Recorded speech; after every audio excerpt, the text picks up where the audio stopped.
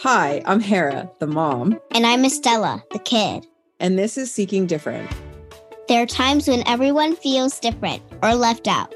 As a non-traditional mom and kid family, we're setting out to explore all the ways that families can be different. This is Seeking Different. Hi, welcome to another episode of Seeking Different. Today, Mama and I have a special guest, and I'm excited to ask her loads of questions. So, Stella, before we introduce our guest, I want to set the stage and give you a little background on something. You know, when we chatted a little bit about the reasons why I chose the donor that I chose? Yeah. Well, when Mama was looking for a donor, there were a lot of things that I really cared about. But my starting point was to find a donor that had a similar racial background as I do. And in my case, since I'm biracial Black, I looked for a donor who was also biracial Black. Were there a lot of donors to choose from? So do you just look online? Well, there are a lot of donors. And yes, many women go online to sperm banks. And there weren't a lot of donors that were either Black or biracial Black. And the past decade, I've been in the single mom by choice community, and I've learned a lot about how hard it is to find a Black donor. And I also learned that I got really lucky to find the donor that I did because he had everything I cared about. But many women who are looking for Black donors get really frustrated in the process because out of hundreds and hundreds of donors at any given time, only a very small number of them are Black. Out of the ones that are, it might be even harder to find somebody who has one of the other qualities you care about. So out of like 100 donors, there's just a little bit of Black donors. So you have to choose thousands. So you have to choose one of those small amount of Black donors. Yes. And what if there's only 6 and none of them look like you? So typically when moms choose donors, now this is not always true because some people don't necessarily care if the person looks like them. But typically when moms choose donors, they want to choose a donor that kind of looks like their family, right? Mm-hmm. So you know how you look a lot like Mama? Yeah. It's because you are my child, but also because I chose a donor that looks like our family. Also, does he have curly hair? He had wavy hair, I think. Wavy curly hair. Oh. But yeah, I wanted to choose a donor that was brown. And so wait, I've got your hair. You have a mixture between our hairs. So his hair is straighter and then your hair is curlier. I assume that his hair is straighter than mine because your hair is not as curly as mine. But I've never met the guy, so I don't actually know. But I do know that he was biracial Black. And that was the first thing that caused me to narrow down my search. And then the reason I chose him was because he also had other things that I cared about. He was really smart. He was really healthy. He was really close with his family. And he was really good at grammar, which sounds crazy, but you're a very good writer too. And I think part of the reason is because your donor was a good writer as well. If he was healthy, then is that why I'm at gymnastics? He was also athletic. So that could be why you're such a good gymnast. I love gymnastics. It's the best. It is the best. All right. Are you ready to meet our guest? Yes. Our guest today is Angela Stepancic. She's the founder and CEO of the Reproductive Village Cryobank, RVC, which is a supportive, safe, and responsive community where Black sperm donors and Black parents work together to expand and educate their families. And RVC is coming to Washington, D.C., also known as Chocolate City, in the summer of 2023, this year. So welcome to the show, Angela. We're so thankful that you took the time to come chat with us today. Glad to be here. Thank you so much. So what made you to decide to open a sperm bank? Tell us a little bit about the journey to this moment. Yeah. So I really knew nothing about sperm banks or cryobanks or the journey to this moment until my wife and I began looking for donors for our first child. And when we did, we were just kind of flabbergasted and really dismayed to see that there wasn't a lot out there. We were even kind of vying for donors with my line sister in New York, who was also going through her fertility journey. And it was kind of like we were like stealing them from each other. And I was just like, this is crazy. Why don't we have have more choices? Why don't we have more options? And it's also such a vulnerable time, right? Like you're going through this process. You don't know what's going to work and when or how. And then for this to be another factor that just isn't promising, it can really impact your whole journey. And so after talking with some of big sperm or the legacy cryobanks that are out there, I realized that this is kind of like an ongoing problem and has been a consistent problem for years. And so I figured, if they haven't solved it yet, let me try to solve it and let me really dig in to figure out what the issues are and how we can really overcome them. And so that's when I decided, why not me? Like, why not I go and open the first Black-owned cryobank? And so I've been on the journey to do it kind of since then. It's been about 12 to 18 months or so. Wow, that's really quick though. Congratulations. Yeah, well,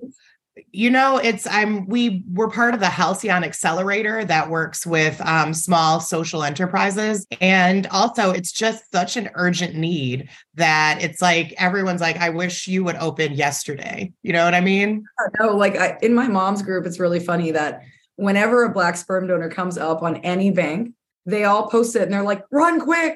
That's really how it is. It's like everybody's racing to the finish line, except we all want each other to win, right? Exactly. And so it's like horrible because it's like, everybody's competing for this small pool. And, like I was telling Stella earlier, if you have any sort of genetic thing, like if you have sickle cell or something like that, it's like the 33 that are out there out of hundreds are now like 2.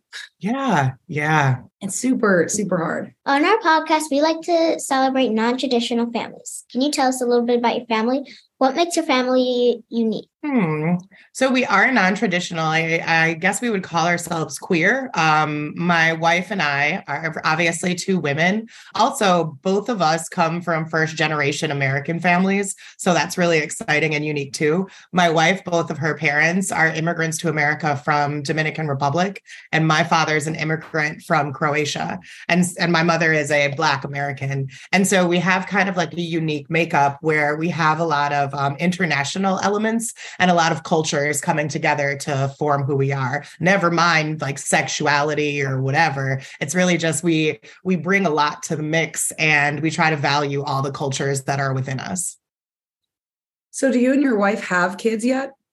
Yeah. We, my daughter was born last February and yeah. So that's really exciting. She just turned 1 in February. And right now, Mother's Day is tomorrow, but right now my mother-in-law is upstairs just having a ball with her. So that's exciting. That's a really fun age. They're like starting to walk. Yeah. Yeah, she's just starting to realize that she can like bat things away with her hand. And so when my wife or I like reach in to do something, she'll like bat our hand away. And at this point, it's driving my wife mad. Right. I'm curious, it's like what your educational background, like, do you have a science background or like what kind of made you think deeper into this topic? Or is it like a business background and you're like, this makes sense? Well, I mean, it certainly makes sense. Anyone who has gone through the process realizes how much money you spend throughout the journey. So if we're just talking business sense, it absolutely makes sense to open up a cryobank that's actually focused on and giving back to our community. But my actual background is in education. I was a principal of 2 schools for 12 years. And then I did some consulting across America or across the US pretty much. And now I do consulting still. I have my own business. And I'm also then driving this dream of the sperm bank home to a reality. And so I think it wasn't a background in science. It was really like a passion for the purpose, right? And seeing that certain things are a calling. And when when you get that bell ringing in your head, you might as well start chasing the noise. Oh, I love that. That's so great. Thanks. I'm curious about what such things your bank will look for in a donor. Like, can anyone be a donor or is there a test they must pass? So that's a really good question. I wouldn't call it a test, but there's a lot of screening that they have to do to go through to be a donor, because you want to make sure that your body is healthy and that you're giving healthy bits of yourself to others. And so right now, there are some restrictive practices in place at a lot of sperm banks that prevent a great number of Black or brown men from being donors. And those are things like needing generations and generations of your healthcare history. A lot of people who have been imprisoned before can't donate. Many times men without a college degree can't donate. And so what we're going to do is really look at those sort of things and see if this is national policy or really just a choice, to see what if we might be actually hindering ourselves from really bringing in a more diverse population due to archaic realities. Yeah, I was just going to ask like what you thought was the biggest barrier, and it sounds like you have done some initial kind of like looking into this. I have my own theories. Like, I feel like, the education thing is probably really important. And I know a lot of banks will do things like they'll ask for, SAT scores or LSAT scores, which feels a little bit, anybody who has an education background will know that is not really a sign of intelligence necessarily. It could be a little elitist, right? It's like we're knocking out people who may not be aren't good test takers, but could really be amazing humans, And even a lot of banks, Stella, it's crazy. They don't even take people who are under 5'7". So wow. Yeah. So it's no short men. We don't want any short men. And so that's crazy. If you think about like people starting their families, I mean, what if it's a short family, right? And they're, and at this point, at this point, even a lot of Black women are like, I'll take some 5'6" sperm. I don't care. I just want some, you know what I mean? Yeah, totally. It's like you start to really think about what matters, like what truly matters. And I think some of the restrictions maybe don't necessarily matter to Black and brown communities in the way that they mattered when sperm banks were originally launched. People also think about a lot of times, like what is most important to them. And, some people don't think about, race or cultural background or whatnot as being important. But like, I know a lot of Black women do, especially, if you want your kid to look like they fit in your family, just color wise. I am surprised given the demand that more banks aren't trying to consider this. Because my thing is, as long as you disclose what it is that, like if the person had been in prison, right? As long as you disclose what the circumstances might be, or because there are people who are also wrongfully accused of things. Sure. And as Black people, we know about the system, right? We're very well aware of the inundation of Black people in the system in ways that it's not inundated by other races per se. And what's interesting about some banks right now are moving to accepting donors with the sickle cell trait, because they see that it has eliminated a lot of Black men from being able to participate in donating. And so now they're accepting patients with the sickle cell trait and flagging it, is what they're calling it. And I think that those are the sorts of moves that like will continue to open up the donor market to other donors. You mentioned earlier, you wonder, like, what are the legacy sperm banks doing? A lot of them have been throwing money at this problem for like 5-10 years now and recruiting marketing teams and spending millions. However, I don't think that the difference is just putting a Black face on an advertisement, right? And then when you come to the cryobank, you actually, rarely see Black people in leadership. And so I think that we're no longer fooled, right? By kind of like, a marketing campaign that targets us. We're no longer fooled by that, because we actually are looking for authentic community, and we're looking for our own people to be part of and responsible for our own healthcare. And so transitioning to that, I think is what's going to cause Reproductive Village to actually put itself in a position of excellence and broad impact. So do you have to know the donor? Like, do you have to, like, once you choose the donor, do you have to like know him? You mean like the people who work there?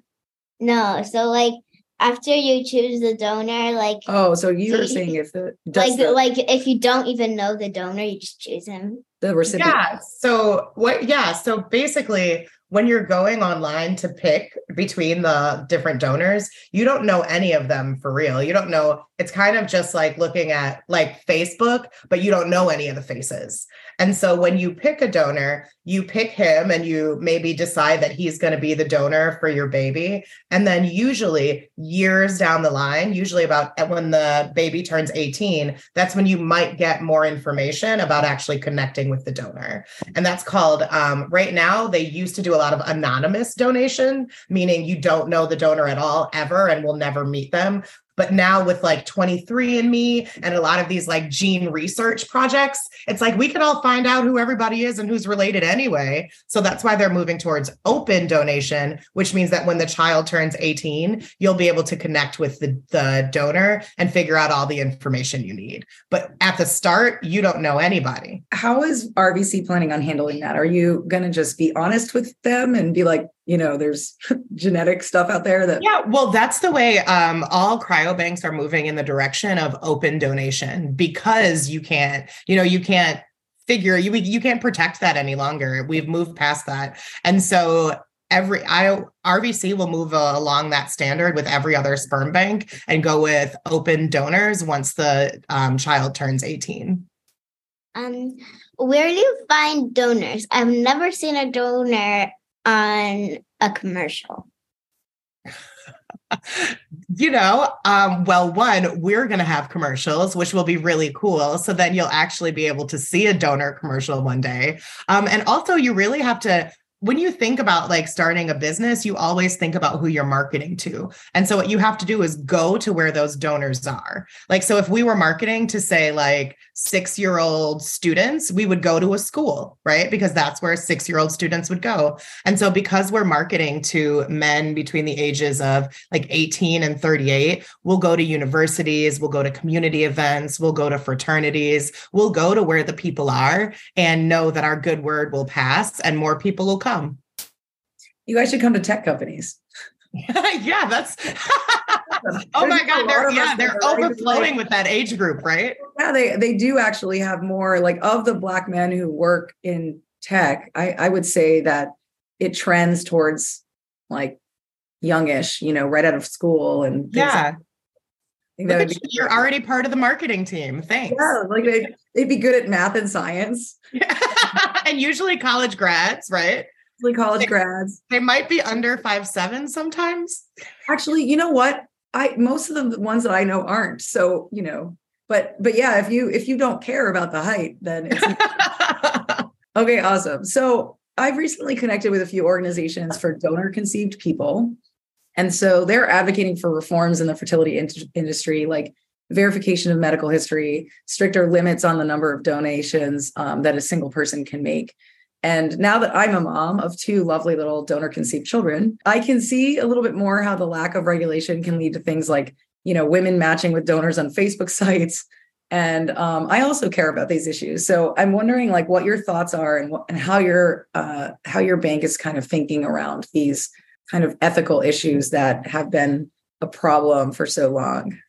Yeah, I think that one of the reasons why personally, why we opted to go with a bank is because it is so much safer. You're guaranteed certain assurances and everything has been tested well. And you don't have to worry about creating a legal contract between someone you may know, may not know, may trust or may not trust. And so you don't have to build double relationships anywhere.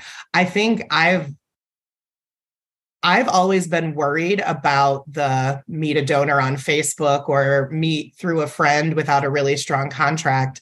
And a lot of legal cases are coming out that aren't deciding for the parents. It's actually deciding in the direction of the donor.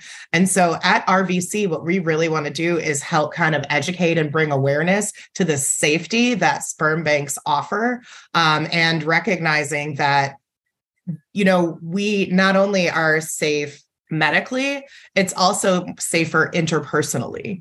And so those are the things that we want to educate people on. We can't control what happens on Facebook or how people choose to connect in their personal lives, but what we can do is bring more awareness to other ways to do it to keep your family safe, and your legacy safe too. So I'm wondering, So I roll in the SMC communities a lot. So I see it from like that lens. And I'm curious, in the LGBTQ community, if you're seeing a lot of women taking to Facebook and taking to like trying to find like known donors. And I say known in like quotes because like I agree with you. It's like you don't really know this person, right? You met them once on Facebook and there's no medical history or anything. And for all you know, this person could have some really dangerous genetic conditions. We're seeing a lot of people make not the safest decisions in order to have a child who looks like them and is part of their community and culture. We're also seeing people who aren't necessarily experts in the legal realm take really big risks with their family and their future through using contracts off the internet in order to do this, and really not getting the advice that an expert can offer. And so it's just like it's happening with single moms, just like it's even happening sometimes like with heterosexual families. It's certainly happening in the LGBT community. And it's really just something we have to bring more awareness to, and that more awareness is going to come because of all the public legal cases that are out there along these lines. We ask our guests a fun question at the end, and it's to describe themselves like their favorite drink. Like for me, I am a Shirley Temple. I'm sweet, bubbly, and sometimes dark and sometimes light, but always delicious. Mama is like coffee. She is sometimes sweet and sometimes a little bitter. I reject the bitter part. Wholeheartedly reject it, but that's fine. In the morning, you're usually... Before I get my coffee, I am a little bit cranky and bitter. Yeah. So how would you describe yourself, like your favorite drink? Yeah. Okay. So what really came to mind, I really love fresh squeezed orange juice, like full of pulp, like all the thick, like I love it to like where it tastes just like kind of someone stuck a straw in an orange. And so I think that it's like orange juice is seasonal, right? Like sometimes it's like the perfect taste. Sometimes it's a little tangy, and not everybody likes pulp, and people have strong feelings about it, like very, very strong feelings about whether they like pulp or not. And so I think that, a lot of people end up having really, really strong feelings about me. And it's like orange juice is like a good combination. It mixes well with everything. And there are certain things it absolutely does not mix with, like milk. Right. Oh, yeah. Right. And you ever try to reach for like one or the other, and then you pick up the other one and your mouth is like, oh my God. You're like, or like if you just brush your teeth, like the orange juice tastes Yes. Yeah. So I would say pulpy orange juice. Like, yeah, you don't want it all the time, but when you want it, you're like, gimme. Well, the only milk that I like by itself is chocolate milk. And I only like regular milk with cereal. Oh, yeah. Do you drink the milk after you finish your cereal? Her sister does. Okay. I know that's another choice. Choice. Yeah. I waste milk. She's a milk waster. She won't drink it after like the cereal's done. Well, I mean, the milk served its purpose. It was just a little driver to the cereal, right? And like, if we don't have any more milk left, then my grandma makes me drink it with water. But like, I don't want the cereal I don't want to taste the cereal too much. I also want a little bit of like flavor to it. I get you. That sounds good. Okay. So before we wrap, I just wanted to give you an opportunity to share, like, how can people find out about you, get involved? Yeah. Help, because I know, even those of us who have had our kids, we're like, we love this. This is amazing, because we understand how hard it is to, actually find a donor that can give you the family you want. Yeah. So right now, what we're doing is really building up our client and donor pools. So people can go visit our website, reproductivevillage.com. And there's a sign up right there where you can sign up to just stay with us, follow our journey, get more information, and be in our pool as soon as we get going as both a client and a donor. The other thing, people can check us out on Instagram. We are at RV Cryo on Instagram. So check us there. And we're also on June 25th, we're going to have a kind of like a brunch and learn session around Black family building as kind of like the first launch of a community building session where people who are on their journeys can come together and really talk and share and feel comforted by other people who are on the journey too. And that's available on the IG site as well as on Facebook. I mean, not Facebook, but the website. Well, thank you so much for joining us today, Angela. We are so excited about the upcoming opening of Reproductive Village Cryobank, and we look forward to continuing to follow your journey, supporting your efforts any way we can. And future mamas, if you are looking for a Black donor, please check out RVC. Thank you. Thanks for having me. Nice to meet you both. Thank you so much for taking the time to listen to Seeking Different. If you like what you heard, share us with your family and friends. Tell us what you'd like to hear on future episodes and share your stories about belonging and family. You can connect with us on Instagram at Seeking Different. See you next time.